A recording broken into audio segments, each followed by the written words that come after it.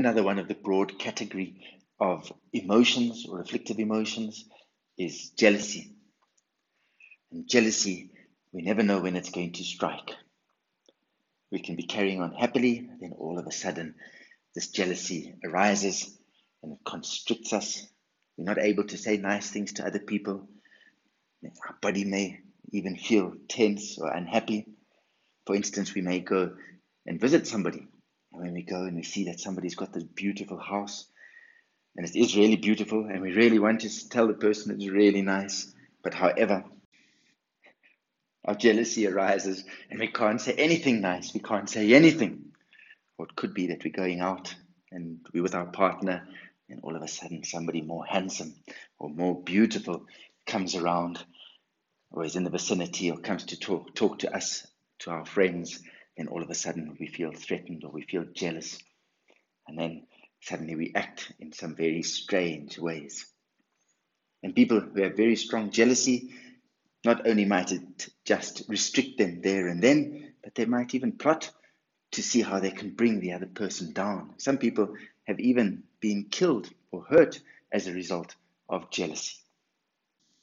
You hear sometimes in the news where people have hurt other people because they're jealous of what they have, or that they're jealous with the person that they really desire.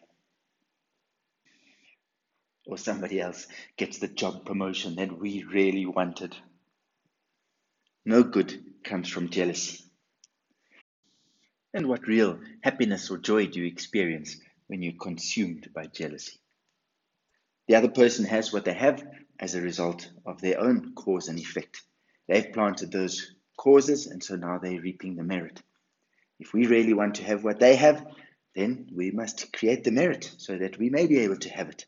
Plant those karmic seeds that will enable us to achieve what they have. Jealousy is definitely not going to make us a better person. It's not going to generate more for us. And as a result, it'll just cause discomfort, one for ourselves and discomfort for the person to whom we have the jealousy towards. And our immediate circle may also suffer as a result of our jealousy. And I often refer to it as the very silly emotion. Why do I refer to it as this? Because when we have success, when we're doing well, when we've got the job that we want, when we are with the partner that we want to be with, when things are going well, we like it. We're happy when other people share our success or our happiness. So surely, if other people are doing well, that they have the job that they wanted, that they are having the success, that they have got the fame or the reputation, surely then we should also be happy for them, just as we would want or hope that other people would be happy for us.